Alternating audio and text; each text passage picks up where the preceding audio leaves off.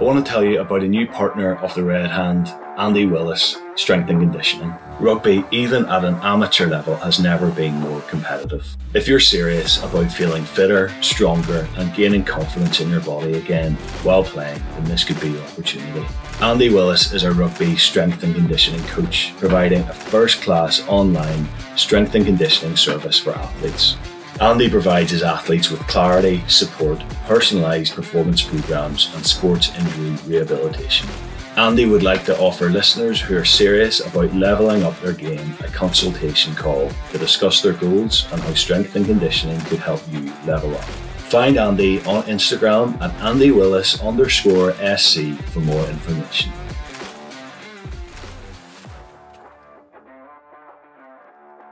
I want to start this episode of The Red Hand with a message from one of our new partners, William Carlisle Coaching. William Carlisle Coaching, helping yo-yo dieters stop living their life on a diet and achieve long-lasting fat loss results. We've helped hundreds of dieters ditch the strict, boring and bland diets while losing 15 pounds minimum in 90 days. This is all done with the Fit for Life transformation program. It's the counterintuitive approach to weight loss and will change your life forever. If you want to know more, grab your phone and pen and paper and write down William's social accounts. On Instagram, it's at William Carlisle Coaching, and on Facebook, it's just William Carlisle. If you type that in, you'll find him. If you'd be interested in learning more, drop William a message and have a chat with him. So that's William Carlisle Coaching on Instagram or Facebook. Just type in William Carlisle and look him up on there and drop him a message. Hello and welcome to the Red Hand podcast. The Red Hand provides next-level Ulster rugby coverage, offering fans unrivaled insight, unfiltered opinion, powerful stories, and accessible analysis. Every minute of every game is covered with weekly in-depth written articles, interviews with players past and present, analysis from rugby experts, and a podcast in which we preview and review Ulster's games and discuss all things Ulster rugby.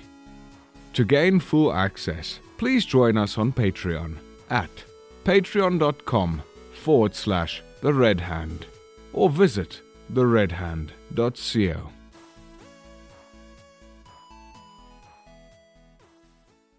I want to introduce the Red Hand listeners to a fantastic business who support the podcast. Hill Fitness is Northern Ireland's leading home gym equipment provider. Whether you're a total beginner buying your first weight set or a strength training veteran creating your dream home gym, Hill Fitness have you covered. From dumbbells to squat racks, gym flooring to exercise bikes, Hill Fitness have everything you need and more. The Red Hand listeners can receive an exclusive discount of 5% off their first order in store or online. Just use code RED5, all caps, at the checkout. Check them out at hillfitnessuk.co.uk. That's discount code RED5, all capitals, for 5% off your first order at hillfitnessuk.co.uk. Hill Fitness make amazing home gyms happen. Welcome to the first Red Hand podcast of the season. It's so good to be back. You'll have seen a load of stuff happening with the website, a lot more content. We're going to have podcasts for every game, content and more interviews. Very excited for the season ahead. I'm joined today by Ian Frizzell, Ulster fan and regular contributor to the Harping on Rugby podcast. Hi, Ian. Hi, Peter. Good morning. Thanks for having me on. Good to have you. And Rhys Jones, rugby journalist. He writes in Substack and he writes for a number of publications, including the Allianz Premier 15s. So, Rhys, good to have you with us. Yeah, pleasure to be on, Peter. Thanks for having me. And another regular contributor and Irish Times journalist, Nathan Johns. Hi, Nathan. Morning, Peter. It feels like it's been a really short summer, hasn't it? All of a sudden we're talking about rugby again. I know. It's flown in, but it's good to have it back. I was delighted to be back at the Kingspan last night, or Ravenhill for the hardcore fans. So for anyone who didn't see the game last night, it ended up 31-12 to Ulster. At the end of the day, the actual result of friendlies doesn't massively matter. It's the performance we're looking at, but I have to say I'm delighted we got a decent win. So again, if you didn't see it, tries from Madigan, Rob Little, John Andrew, Luke Marshall, and the returning Jacob Stockdale. I think we're all delighted to see that. Now, you may have noticed we have we've reached outside the Ulster rugby bubble with Reese and Nathan, but they are honorary Ulster fans. And I always think it's good to look beyond the bubble and hear some outside perspective as well about Ulster. So delighted to have those guys joining us. And Ian is an Ulster faithful, so he'll add some much needed bias to proceedings as well. So, we'll start with you, Ian. So first of all, how good was it to be back at the Kingspan, and what was your overall impression of the game last night?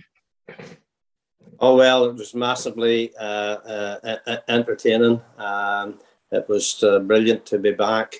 Maybe not the largest crowd, but certainly the diehards were back there, people around us. And it's good to see a few familiar faces in the terraces and on the stands.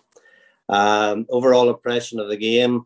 It was a bit game of two halves for me, because I don't think Exeter really were at the game in the first half. They were very poor, and their discipline was awful, which led us into a few opportunities. Second half, I thought they were much better. They were better structured, and they asked a lot more questions of us, which was good, because that's what you want from pre-season friendlies. You want to be tested and see what's working for you and what's not. So, yeah, brilliant to be back. Looking forward to the season, and hopefully better things to come at the end of the season than what happened at the end of last season. Yeah, and we'll come to that. We'll talk about predictions and expectations for the season ahead. But great to be back. I was there myself in the East Terrace, and yeah, it was just nice to have live rugby back. I've really missed it. And so, Reese, you overcame some technical hurdles to watch the game. What impressed you about Ulster last night? Yeah, I mean, it was a great performance. I mean, like you said, there's only so much you can take away from pre-season friendlies. But, I mean, a pre-season friendly, like a 31-12 win against a club like Exeter, I mean, there's not much, you can't really go wrong there. And I think Ulster they looked like they played with so much confidence, especially when you consider they, essentially played with 30 players throughout the game, and so many new signings and debutants. And I think the first half especially was really smooth. I mean, yeah, like Ian said, Exeter weren't up to scratch. They made a lot of mistakes. Their discipline, wasn't there. But you can only play the team in front of you. And especially for that first half, Ulster just seemed so confident. They just seemed really in the driving seat to me. Yeah. No, it was, as you say, look, it's mixed bag. It's difficult to judge performance against a team, which I hadn't appreciated. Exeter had a game in Cornwall as well, so it was a really split squad, and quite a lot of young guys playing for them as well. So, but you can only play what's in front of you, I suppose. And some good performances, which will come to sort of more individuals later on. But Nathan, I just want to reflect a wee bit on last season. So Ulster had that bitterly disappointing finish to the season last year, and they just seem to always fall short. So what areas of Ulster's game do you think Dan McFarland will be eager to improve this season? Yeah, I mean, not much, to be perfectly honest with you. I think, it's from an Ulster point of view, it's obviously frustrating the kind of narrative of continually falling short in big knockout games, but it probably was one of the more complete Ulster sides and squads we saw last season, I think, from the outside looking in, so to speak. I mean, if you look at that game down in South Africa that cost them, the set piece malfunctioned a little bit. A few, I think, skill execution under pressure probably let them down as well. I remember we did a review pod, and there was 2 or 3 line breaks that didn't go to hand that could have easily led to the scores under the sticks. And I think that's just playing in these games. That's just playing in more and more of these knockout games, which Ulster you would like to think would do more of. And then the other thing we spoke about, I think, and we probably will get onto it later on, is I think depth. We've continually lamented McFarland's reluctance to bring on a lot of his bench players in key points, and I think that has pointed. It's easy to say, why haven't you brought this guy on and use that as a stick to beat him with? But I think in the 23-man structure of the game, etc., Ulster's depth compared to some of the bigger teams that they are looking at competing, particularly in the forward pack, probably what is a little bit lacking in those bigger games against the slightly bigger and more powerful teams. So I don't know how you can improve that in just one summer, to be perfectly honest with you, without pulling out the checkbook. And I know we're going to talk about transfers later, but yeah, so there's a lot of small things, but I guess those small things are the ones that make a difference in those semi-final defeats. Yeah, absolutely. It's a game of margins, and there's some added depth to the squad certainly now, and we'll come to talk about that reluctance to reach to the bench wasn't an issue, I suppose, last night because we changed the entire team at half time. But yeah, it's good to see the depth coming in there. And I want to talk now about sort of individuals, and I think we all were sort of keeping an eye out for certain players last night, guys who are coming back. And what players stood out for you last night? Was there any particularly pleasing performances? Oh, there were quite a few. Peter, I know you've got the list of all the new signings and unfamiliars there, and I don't want to sort of jump on to the next questions, but I thought Jake Flannery was fantastic in the first half. He looks all business. He looks like a guy who can run a back line. So I'm very impressed by him. Nice to see a couple of the young fellas coming in there and performing very well. I thought O'Brien at fullback looked assured, and I was very pleased to see Harry Sheridan looking like a senior player already. So for those of the established guys, I can't not mention Stockdale, not just because of his return to the team after a year, but I thought his overall performance. He didn't look as if he has been away. He looks fit. He looks like a guy who is on a mission. And hopefully that gets him back into the Ireland squad and on the plane to France for the World Cup.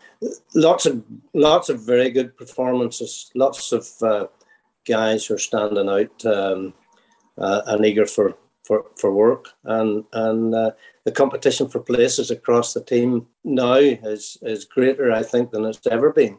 Yeah, I'm just excited to see how these guys can, keep to the level that they showed last night and improve on that. And when we reintegrate the injured and rested first teamers, it's exciting. Absolutely. No, there's a good few players coming back, guys we might have forgotten about. Again, we'll come to that. But Rhys, how do you think Ulster played last night overall? Again, was there anyone coming from outside this Ulster rugby bubble? Was there anyone who stood out to you maybe that you hadn't been aware of before?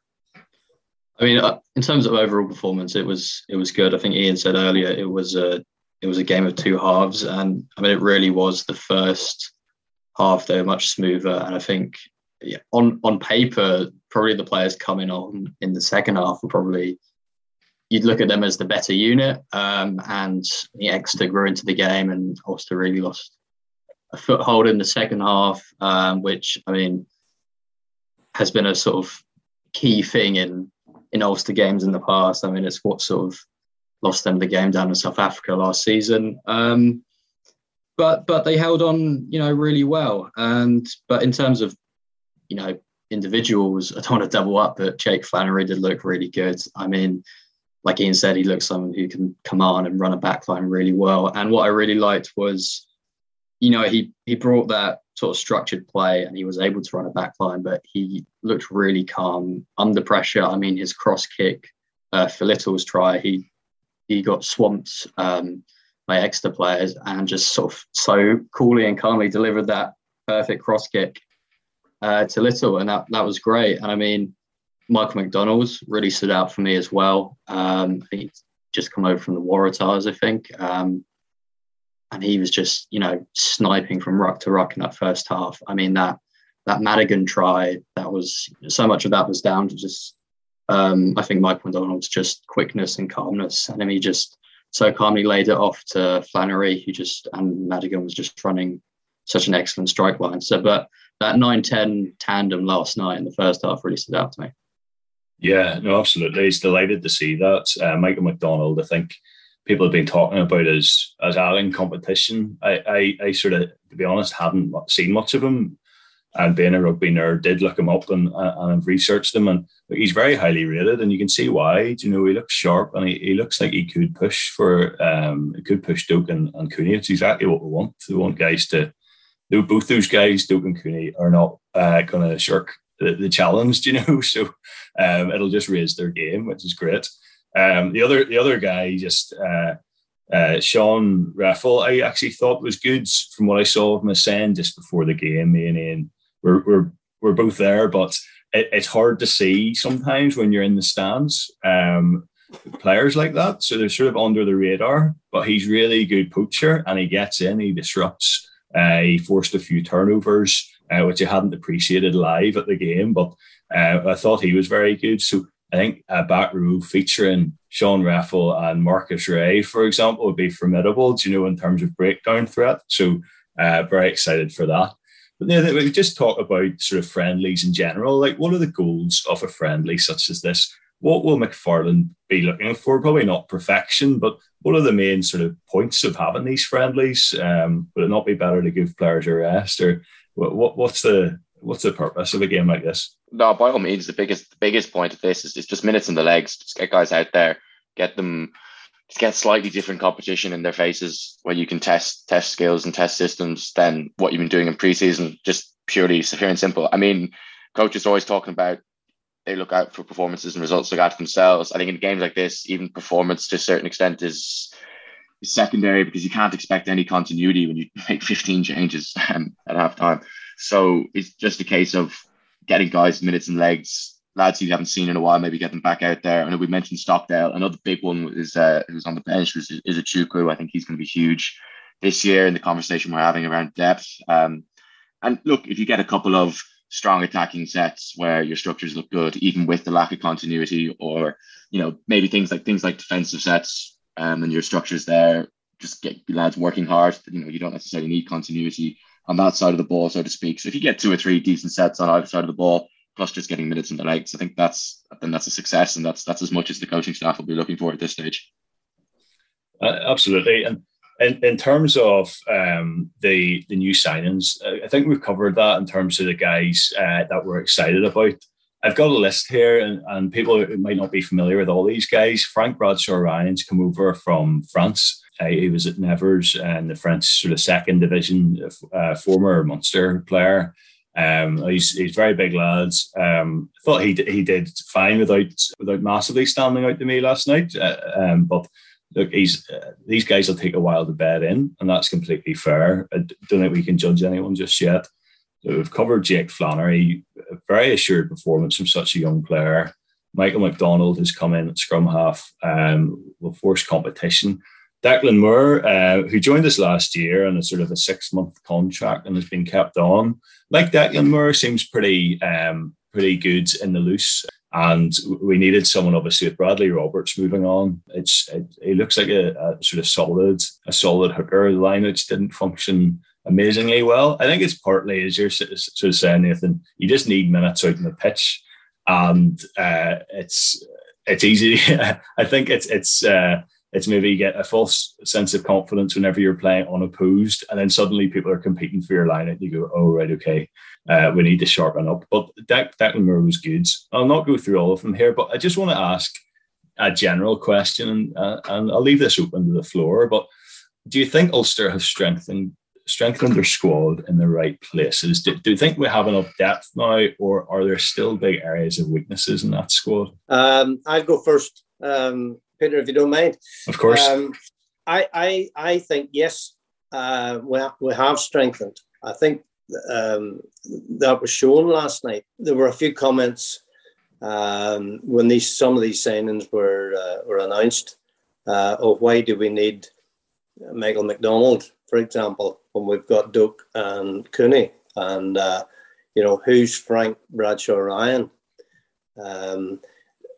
To me, you can never have enough depth, but you need class depth. You need depth that if you have to go to third, fourth, or even fifth choice, that you're not losing an awful lot. And I think that's what Dan has been doing over the last 2-3 seasons. I can think back to sort of 3 years ago, we would have been putting out almost a full academy squad into a pre-season friendly like last night's. And yes, there's a couple of the academy guys that were shown last night, and it would be remiss of me not to mention young Rory Telfer, who had one amazing run in his own 22. I've been tracking this guy since he went to Korean Grammar with my grandson, and watched him at under 12s and under 13s, and he's just an amazing talent, and hopefully we'll see more of him in the years to come. But going back to the question, I suppose there are a couple of areas that I still think that we might just struggle in, and obviously front row. Although it was good to see Tamag Allen show his experience last night, particularly in the scrum. I thought we struggled a wee bit in the scrum in the first half. And second half, I think you could see the difference when we nearly pushed them off their own ball at one stage. So there's talk of maybe another signing after the World Cup, although that doesn't really help us this season. But, when you look at the second row depth now, and Nathan, I think it was mentioned, as a Chukwu, I thought he looked really, really keen, really, really good when he came on last night. So you've depth right down, down to Carter. He's probably moved to 6th choice now. And Bradshaw Ryan, whilst I would agree with you, he didn't really look outstanding, but he's given you an option in the line out there that maybe we haven't had. Maybe when we came under pressure, we didn't have the really big tall guy to target. And once we got over the jitters last night, I thought he looked very assured in the line out. So happy with the signings and happy with the depth. And yes, I'll agree with you on Rafael. I think he is going to be maybe an unsung hero, a bit like the guy who replaced Sean Reedy. One play last night from him, he made the tackle, got up and made the turnover. It was sort of Artie Surveyor-esque nearly.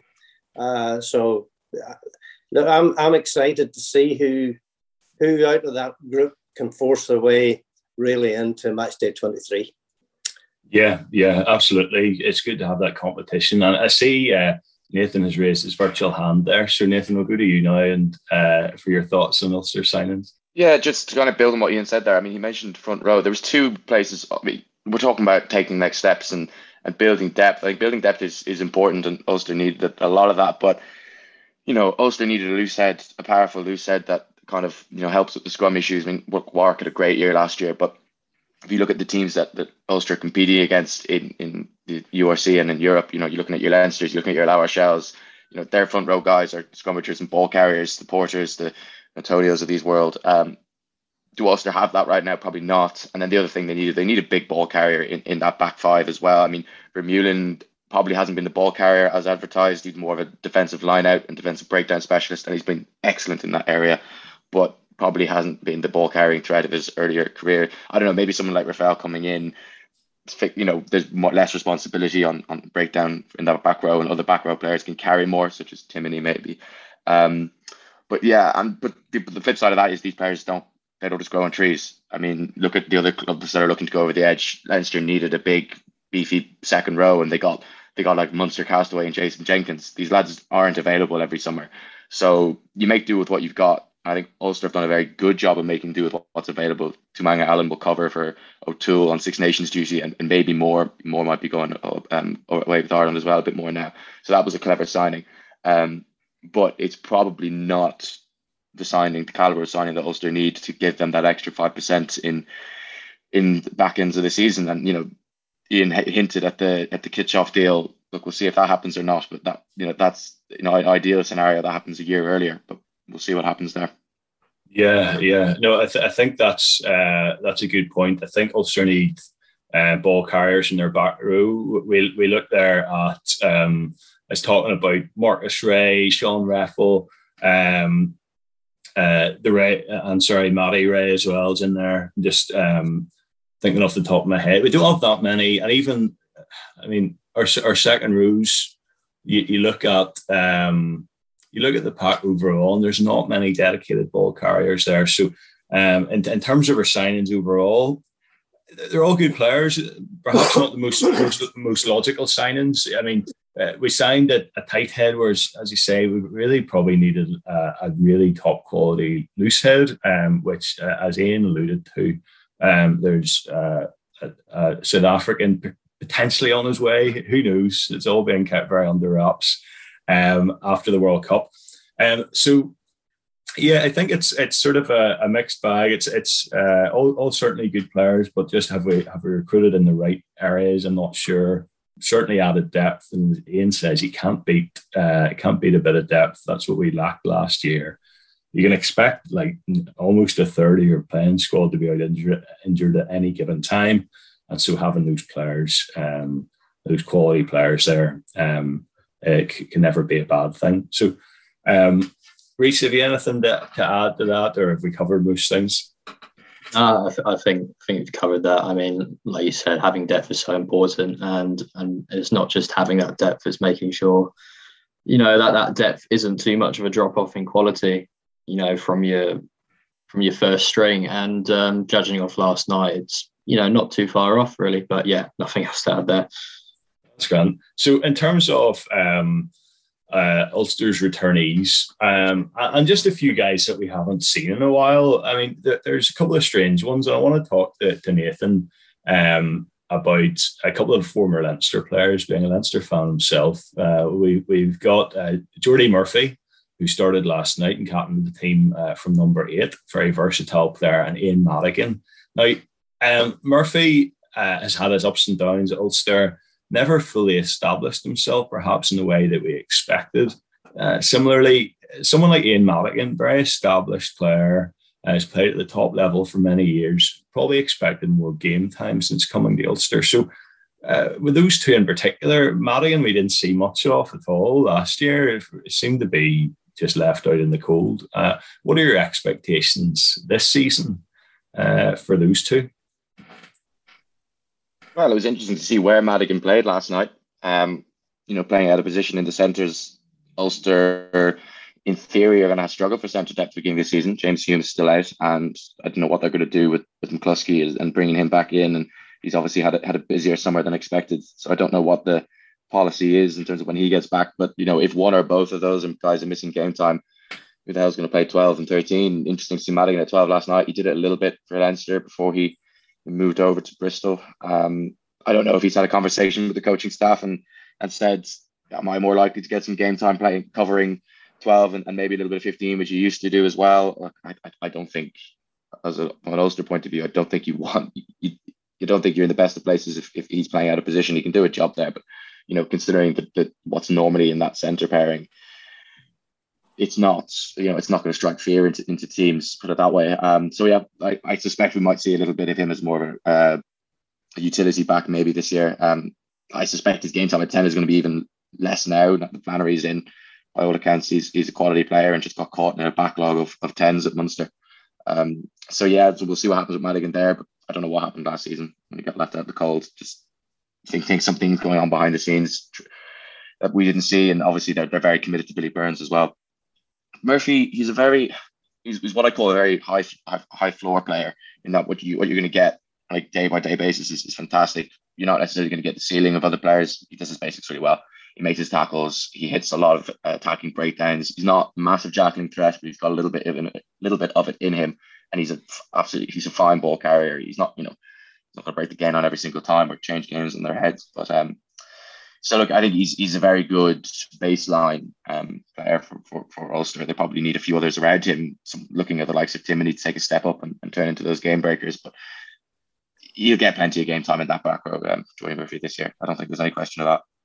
Yeah, I know. It's just whenever Murphy came, I think he was in really good form for Leinster. He came to Ulster. Yeah, he had that last 6 months with Leinster when they won in 2018 when they won Europe, and he made the decision to leave Leinster quite early in the season, and then he kind of had that resurgence. I think that's probably shown that was him at his peak, and that probably wasn't the baseline Jordan Murphy you were getting necessarily, which is a little bit unfortunate. But they made the decision to sign him, and Leinster made the decision to release him before that run of form. So I think they kind of knew what they had there, and I think Leinster saw that they had a few better options coming through with the likes of Doris. So I think he is what he is, and he might have those peaks of form again. But he's a very high floor, low ceiling type player, I think.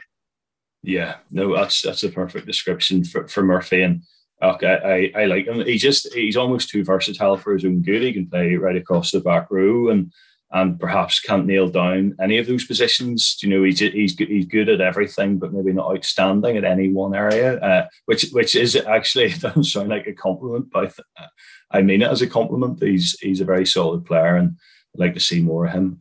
So Ian, I want to turn to talk now about a player that we're all excited to be back in the squad, Jacob Stockdale. So how important will Stockdale be for Ulster this season? We're lucky enough to have depth in the back three, but it was an emotional moment seeing Stockdale come back on, wasn't it? Yeah, absolutely. I think we can all claim an assist in that try last night, because we were all willing him to score. And my mate beside me did point out in that attack, he says, look how far Stockdale is out in the wing. And I said, well, I hope we can get the ball out to him. And eventually we did. Look,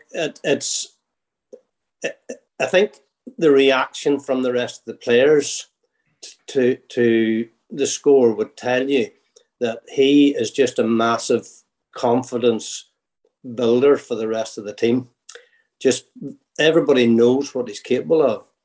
And I know, and particularly, and I know slight on Nathan, but particularly Leinster fans will point out, Jacob's got this or Jacob's not got that. But I think that's more down to the fact that we love to see Leinster players in green. Jacob Stockdale is world class. There is absolutely no doubt about that. And world class players provide and produce better quality performances from the people around them. That's why we sign guys like Vermeulen, Coetzee before him, and the other provinces, their own big signings, because they can produce that bit extra, and they can get the guys around them playing, even if it's only 1-2% better than they would do without them. So I think from an Ulster perspective, having them back is fantastic. I think you'll see more of the 2018 Jacob than the 2020 Jacob. He looks fit. He looked last night really keen to get involved. I don't think Jacob has always given you that impression. He likes to score tries, though he would say himself, he gets more of a buzz out of assisting in tries. But his immediate involvement last night, was taking high ball. And, bar one, which I don't think he even had any chance of ever getting to, I think he took 3 last night and really looked very good and very strong. There was one run out where I think he dragged about 3 guys with him. So his strength is still there. His appetite is obviously there. So it's going to be interesting just to see how far he can go this season and get back. But it's so good to have him back. I know you have a wee note down there about Luke Marshall, and that's a bit of a cliche, but Luke Marshall is certainly one of my favourite players. But We've said this so many times how good it is to have Luke Marshall back, because the guy has just had a horrendous injury profile over his career, but he bounces back, and he just showed with that running line last night for his try that his rugby brain is as intact as it ever was. So he's added to our centre depth there just immediately, just by having him back there. And if you think, the other long-term guy, if we could just get Will Addison back onto that side as well, there's three that I would put into the really top class in Ireland players that we could have back in our back line. Can you imagine the depth with Will Addison, Mike Lowry, and then you've got the likes of Balakoon and Balakoon's another guy who could end up being the next sort of Tommy Bowe, isn't he? He's that sort of way about him. Peter, I think the richness that we have in the backs in particular is the envy of many teams. And I take nothing away from Leinster, but when you take their two centres, the two international centres out of the side, whilst they have got a lot of good young players, their forward pack is the one that's taken them to the highest levels.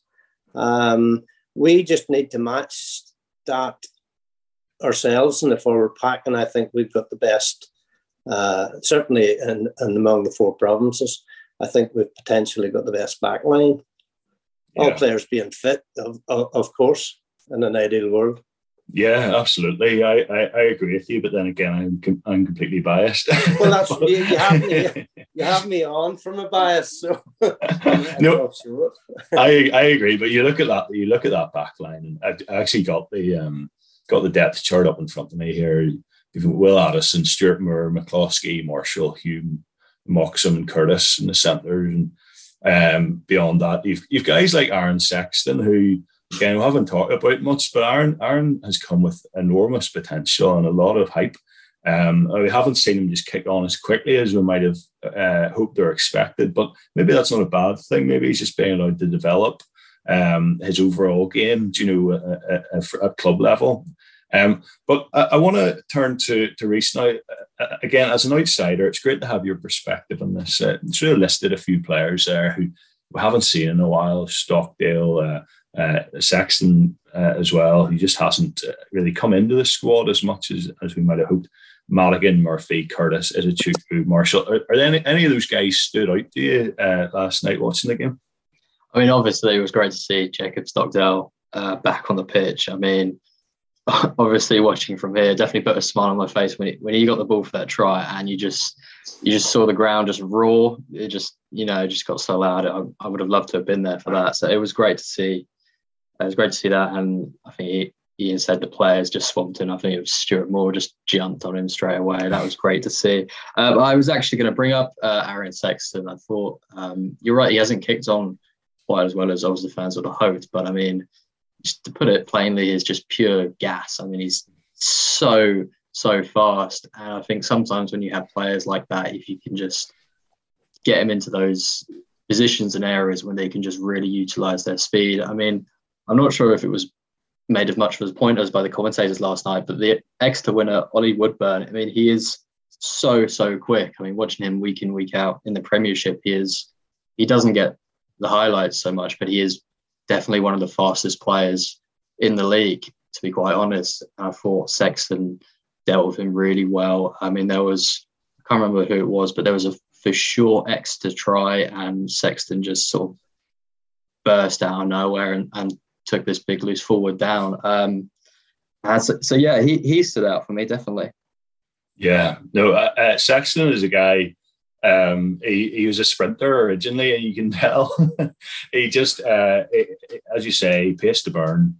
And now we need to see him develop all areas of his game. Not that I'm not criticising him there, but just need to see evidence of it. And it would be great to have a guy with that electric pace. Imagine him coming on against tired legs. Like, that's what we want. So I want to turn very quickly, and we'll wrap up pretty soon here. But I want to ask Ian. Now, this is a tricky question for a big Ulster fan like yourself. Are there any guys in that squad you think maybe aren't fulfilling their potential at the minute and just need to have that big season? Again, I'm not asking you to put the boot in, but are there any guys that should be a level above where they are at the minute? There are, for sure, Peter. I'm sure every fan will look at their team and look at them critically sometimes. There's definitely one or two for me that I just look at. For example, I look at Sam Carter, and I mentioned earlier on, he's probably sixth choice lock at our club now. And when you sign someone like that, an experienced international from Australia, you would have hoped for better. And that's not just over the last season. I think that's since he came to the club. I'm looking for a lot better this season from Eric Sullivan. I think he's got to push Andy Warwick out of that number one shirt. I don't think Eric O'Sullivan would be expecting to be coming on as a replacement with having international ambitions. He came on the scene a couple of seasons ago and forced his way into that Ireland setup, he's gone down the pecking order. So he needs to up his game. I don't mind being critical of Aaron Sexton. I think the expectation, because of his sprinting ability, the expectation of him was probably too high. The few times that I've seen him, he looks like a sprinter and not a rugby player. And I hope that they've really worked with him to make him a rugby player, because he's got size and he's got speed. And if you add a bit of rugby now, then I think you've got a rugby player. And I think this is his last chance. And I don't know, young guys like that, who end up at a crossroads. They're either going to make it or not make it. And rugby now is becoming such a cutthroat thing. It's a bit like soccer was back in the day, where I know from my young days, a couple of guys who had the ability and the potential and didn't make it, just simply because of what it was. So to me, Aaron this is his make or break. If he doesn't, we'll see him in the AIL occasionally, I would have thought. The big worry for a lot of young fellows coming through now is what has happened across the water. And I know the other guys might have a view on that as well, with the way the Premiership has sort of nearly ring-fenced itself against the Championship, and with the salary cap, the opportunities for young guys from here to go across and make a career in the Championship, the likes of Mark Best, would spring to mind. Those opportunities are dying away. They're not going to have those. So, if they can't make it in the URC with Ulster, okay, there may be an opportunity at Pro D2, but that's maybe a channel that other nations are looking to as well. So, yeah. Fingers crossed for Aaron. I'd love to see it. I'd love to see that depth on the left wing that we have, perhaps on the other side. Yeah, no, absolutely. I think you've hit you've hit the nail on the head there. I think in terms of our pack, it's about taking it to the next level. I think all of us, if you had said Andy Warwick would be starting every game ahead of Eric O'Sullivan a couple of seasons ago, you wouldn't have believed me, But Andy Warwick, in fairness to him, has been very solid. But Eric O'Sullivan, having burst onto the scene, great sort of ball carrier, good work around the park, and it just hasn't kicked on the way that we expected. So I'd love to see a big season from him. Sometimes, I don't know, takes a wake up call, like being a second choice to spark him back into action and a good pre-season. We'd like to see a lot more from him. Mhm. As you say, sorry, go ahead. Ian. So I just on that point, I think from first half last night, I think both Warwick and O'Sullivan are going to come under pressure a bit from Reid. He looked good last night. But I've been impressed by him every time I've seen him, and maybe this is his breakout season as well. Yeah, Reid was a bit of a superstar at school and an amazing ball carrier, like really dynamic, sort of modern prop, and I'd love to see him push ahead now as well. It's just, as we all know, it's difficult for props when you're young. Do you know, I was chatting to name drop here, BJ Botha, about this subject. And BJ was saying about the difficulty with props. You just need to have a certain number of games. Do you know, it takes a while to get your technique perfect. Now, Callan he's done really well, so I'd love to see him step in.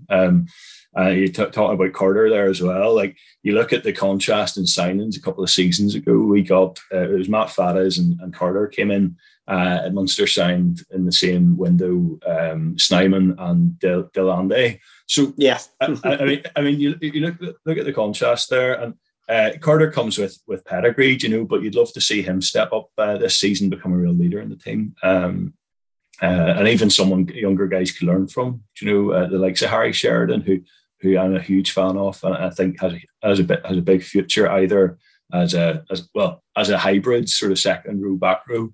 He looks a big lad, you know. I sort of thought I wasn't sure how much he'd have bulked up, but he looked the part last night. He was very, very, very good. So in terms, Nathan, of the perception outside of the Ulster rugby bubble, so Nathan's one of the sort of D4 media crew. No, you won't appreciate that label, but it's sort of, you see it on Ulster message boards. So Nathan, I'm dying to know, what is the perception outside the Ulster rugby bubble? Where do you think we stand in terms of the other provinces? Good question. They definitely kind of put distance between themselves and Munster last season. Munster had some sizable change in their coaching ticket. Obviously, we'll see what happens there. I suspect Ulster probably still will be second strongest in the country. I think that, you know, you get Ulster Leinster in a knockout game and a one-on-one, anything can happen. But in terms of overall squad and squad depth, you know, I think Leinster still have the ability to probably top URC tables over the course of the season. I think for Ulster, the big thing for them is, you know, get to the knockout stages and see what happens. Try, you know, get yourselves a home tie against one of the South African teams instead of traveling over there. And equally in Europe, you know, they probably need to be pushing past this stage. They need to be pushing past the last 16 of Europe at this stage. Now, the Toulouse thing was pretty heartbreaking, and they should have won that tie. And I know a lot of people are saying it shouldn't have been 2 legs, and if it was put in leg, happy days. But yeah, I think that's the perception of Ulster there. The gap between them and Leinster is not as it was. They'll probably get a bit more competition from Munster this season, and, you know, in a knockout game, in a one-on-one, especially if they get a home tie, you know, they'll be pretty formidable. You know, they're a very good side. But over the course of the season, that squad depth is going to be tested, and we'll see if they manage to get those home knockout ties, because that's ultimately what's going to cost them. I think, is if they have to play against these big South African sides on the road in the knockout stages. I don't think Ulster are as well equipped as other teams to deal with that. Absolutely, yeah, I agree with you there. And okay, there's Ulster did the double over Leinster last season, albeit slightly weakened Leinster team, but we'll not take anything away from Ulster for doing that. That was probably our highlight of last season. But as you say, like in terms of the business end of the season, Ulster haven't done it. You know, we talk about margins and all that, but it's now they were unlucky, but we're unlucky every season, it seems, and we need to change the mentality around that, I think, and that's the coach's job as well as the squad, you know. But as a squad, just on that point, Rhys, what do you think Ulster's biggest challenges or obstacles will be this season? I wonder how much of it will be the mental side. I mean, I think last season they really staked a claim as probably, you know, maybe Ireland's second best side behind Leinster. And I think you wonder sometimes, you know, how that expectation and the talk in the media can really affect players. I mean, I was lucky enough to be at the Premiership launch actually on Thursday, and Exeter, I don't know how much you saw it, but they had a dreadful season last year and ended up 7th. And Rob Baxter was saying a lot, like so much of it was just the sort of mental toll that so much talk in the media took on the players. I mean, the talk of the new changes and it was that really hampered them more than anything on the pitch. And I think you wonder when players get into those situations and there's so much more talk about them in the media, which is how they're going to deal with it. I mean, like Nathan said, they should be kicking on in the latter stages in Europe. They should have cinched up that Toulouse tie. You don't know sometimes how that's going to have an effect on players. I think you just don't know how that favourite tag sits with players and coaches sometimes and how they take that onto the pitch. I think, yeah, it'll be interesting to see how they deal with that this year for me. Yeah, absolutely. It requires a shift in mentality, and it's good to have the guys, as Ian alluded to, the likes of Vermeulen. Those guys just raise performances by the fact that they're there. They're just winners. I think we need a couple more guys like that, also at their best. Whenever we were competing for Heineken Cups, they had a number of South African guys. You had Pienaar and Muller, Vandenberg and Terblanche and all back in the day. You need guys like that, proven winners to take you to the next level. Probably don't have one or two world-class players in Vermeulen and Stockdale, but you maybe need 3 or 4. I was going to ask about the Emerging Ireland tour, just to get your thoughts on that. I've sort of made my thoughts clear. But I've come around a wee bit, so I'm interested to hear your opinions on that. Does anyone have any particularly strong views in this Emerging Ireland tour? Good idea, bad idea? Any strong opinions? Can I go first there again? Yeah, of course. Yeah. I when it was announced last week or the week before, I had basically three comments on it. I thought the idea of the tour, excellent. The makeup of the squad will determine my final feelings.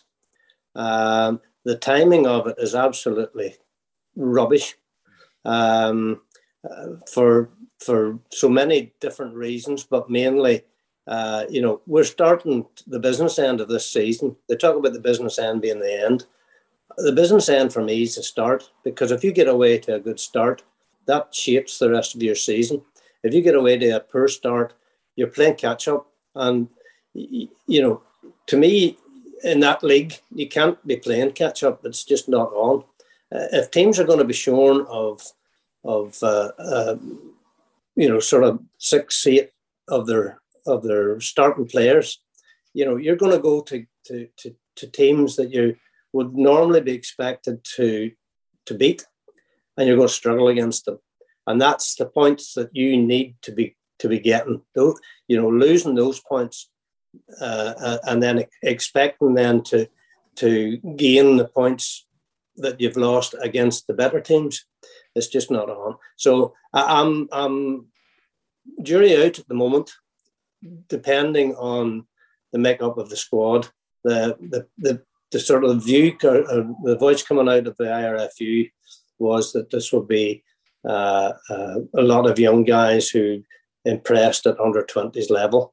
Now, if you look at Ulster's sort of over the last couple of seasons, the guys that have impressed at under 20s level, a couple of them are already integrated into our squad. So I would hate to be losing those guys. I don't think it's people talking about McCluskey going, people talking even about Jacob going. I don't think that's what the tour is going to be designed for. Why would you take Stuart McCluskey in an Emerging Ireland tour when it's questionable if he'll even be in the bigger squad moving forward? When they were taking basically 2 sides to New Zealand, he wasn't considered until there were injuries. So, that's just one guy. I mean, there's others, I'm sure. But I can look at Munster, I can look at Leinster, and I can look at Connacht, and I can pick guys out there that I would have on an emerging Ireland tour ahead of the likes of Stewart. So I'm hopeful that we don't lose the nucleus of our team, and I'm sure the other provinces are looking at it the same. I'm essentially an Ulster and Ireland fan, but I pay my season ticket to go to Ravenhill, and I'm not paying the guts of 300 quid to go there to watch Academy. Yeah. That might sound a bit callous, but that's how it is in reality. Yeah, it makes a bit of a mockery of the URC, doesn't it? If a lot of your best players it just gives the mockers and the doubters of the URC fodder, and you already saw that even from sort of seasoned bloggers and journalists, particularly across the water. They were jumping on that straight away. Yeah, so. Yeah. That's it. Is there, Rhys or Nathan, I mean, any sort of initial thoughts on that tour? Good idea, bad idea? Well, I agree with Ian that it depends on who's going. I think if it's if it's to get Ruben Crothers into another level of green jersey, fantastic, because he's probably not going to get a lot of game time early season. But like you said, if it's someone like McCluskey, doesn't make a lot of sense. The one thing I would say about the point about making a mockery of the URC, we're like, Ireland have been on this model for ages now, but we've gone down the All Blacks model kind of on steroids, so to speak, of it's just the 4 provinces, they're all just funnels for the Irish team, and Andy Farrell doesn't really give a what about annoying the provincial coaches. He thinks this is something that needs to be done in the build up to 2023, and Ireland's the be all and end all, so it's going to be done, and this is the window that they had for it. And if it leads to better performances in France next year, and if they uncover somebody from last year's 20 squad who all of a sudden jumps up the pecking order and plays a really good role next year, then I don't really care. I'm in a year's time, I'm not going to be saying, that Leinster Ulster game that's in this Leinster Ulster game that's in this window, I missed this player watching. I'm not going to give a what about that. So I think there's swings and roundabouts, and there's you can look at it in a lot of different ways, but they're trying to do something different to avoid the usual World Cup fiasco. And if that's get a 20-year-old kid now in the system who can do a job next year, then who otherwise wouldn't have the opportunity to do that, I don't care. I think it's a good thing. Fair point. And as you say, look, it depends who goes. We don't want a bunch of guys going out and holding bags, or guys that we know their capabilities already, like McCloskey, as you say, Ian. Like, what's the point? We know what he's capable of. Arguably, you could watch those guys play against their provincial rivals in the URC and get a pretty good measure of them that way. I appreciate you need to get them into the system. And if it was Nathan Doak, Ethan McElroy, Ruben Crothers is another name that we haven't brought up yet. So thanks for that, Nathan. But guys like that, if they're getting into a green jersey, great. That's exactly what we want. But not a bunch of guys that we know about already. So, Rhys, any strong feelings either way on the Emerging Ireland tour? Oh, I mean, like you said, it totally depends who's going. It also depends like who you are and who you go for. I mean, Andy Farrell feels he needs to do something different, just to reach a World Cup semi-final, let alone a final, and win it. And if Nathan says in 12 whatever months, Ireland are going home with a World Cup trophy, no one's going to be complaining about this. But it swings and roundabouts, and the short term is. Yeah, it is unfortunate if you're going to be watching URC matches and so many, decent players and internationals, even more so than they are already are gone. And I mean, the URC as a business are trying to build themselves as more of a product. I mean, they've just announced, a new name sponsor. And I mean, if you're tuning in these big matches and so many key players and internationals are not going to be there, and it definitely devalues the competition in a way. But yeah, again, like I said, if Ireland come home with a World Cup trophy, then it doesn't matter. Yeah, absolutely. I think we all will be forgiven if that happens. So I'm conscious of time here, so we'll just wrap up in a sentence, if you can. What are the expectations or predictions for the season ahead? So who wants to go first? Like, what do you think Ulster will achieve this season? Stick your neck in the line here and say where you think we'll get to. Do you think we'll kick on from last season? Peter, I think this time last year, my expectations were low, and I think we perhaps in some way overachieved last season. So taking that into account, I would be hoping that we are competing for top four in the URC. I'd be delighted to get a home quarterfinal and then see where that takes us.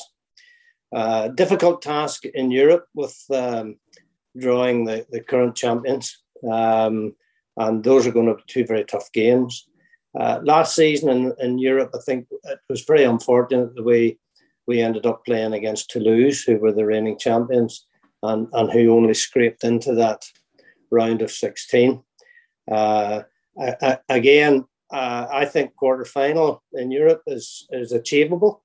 So I'm looking at emulating last season to an extent. Maybe just getting that wee bit more purchase in Europe. URC is going to be so tough. I think South Africans are going to be even better this season. So it'll be an interesting one. And there's no doubt about it. I'm really looking forward to the challenges that are coming ahead. And I'll take any success. But there's a lot of teams capable of winning one or both trophies. So winning trophies, I think if that's what you set your heart on, you're always going to be, there's a disappointment coming there. So I'll settle for, good competitive season,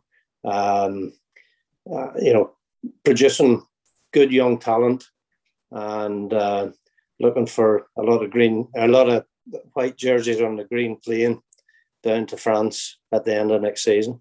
Let's reach for the stars, Ian. That's my attitude. And I think you're realistic there, to be honest. I think I've been around too long, Peter. A bit of realism.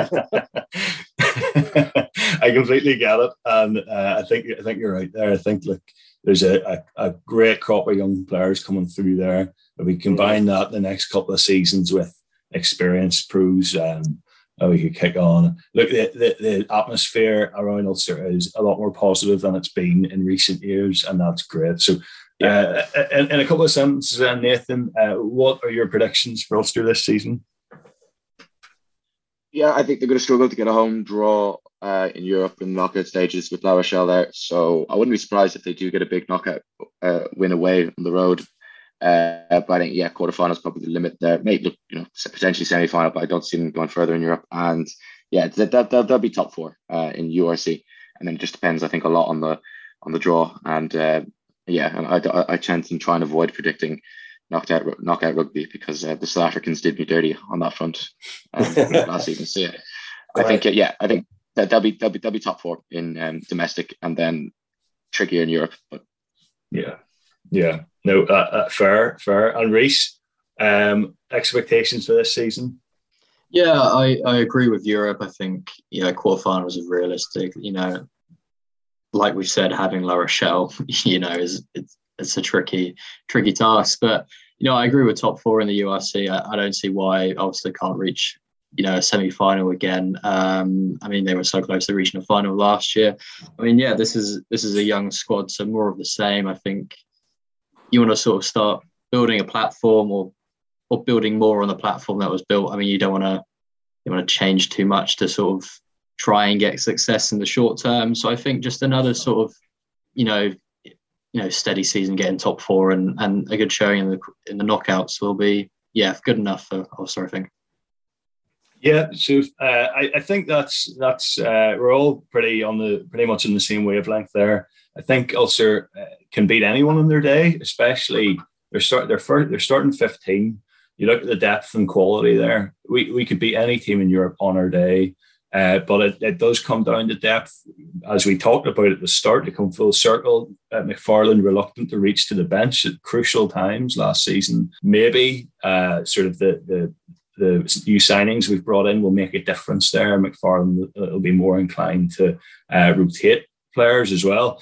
But I think, as I was saying to you, like, I think the atmosphere around Ulster is positive. We feel like we're moving in the right direction. McFarland has brought us on. There's a clear sense of direction there in the Ulster squad, and we're progressing.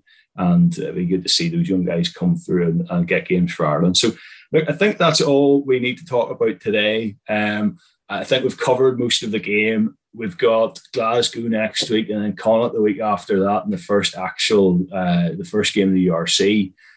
So I look forward to that, and I look forward to speaking to you guys again at some stage, because that was good. So hopefully you enjoyed listening to that, and thanks guys for joining me today. Cheers, Peter. Thank you very much. Thanks for having me, Peter. That's great. Thank you, everyone. So until next time, that was the Red Hand Podcast. Join us on Patreon, where you can sign up for exclusive content. You can go on the website, theredhand.co, join the Facebook group, follow us on Instagram, stay updated. There'll be plenty more content like this, written articles, interviews, and podcasts. So thanks again for your support, and keep an eye out for the Sean Reedy interview, which will be up soon. Cheers.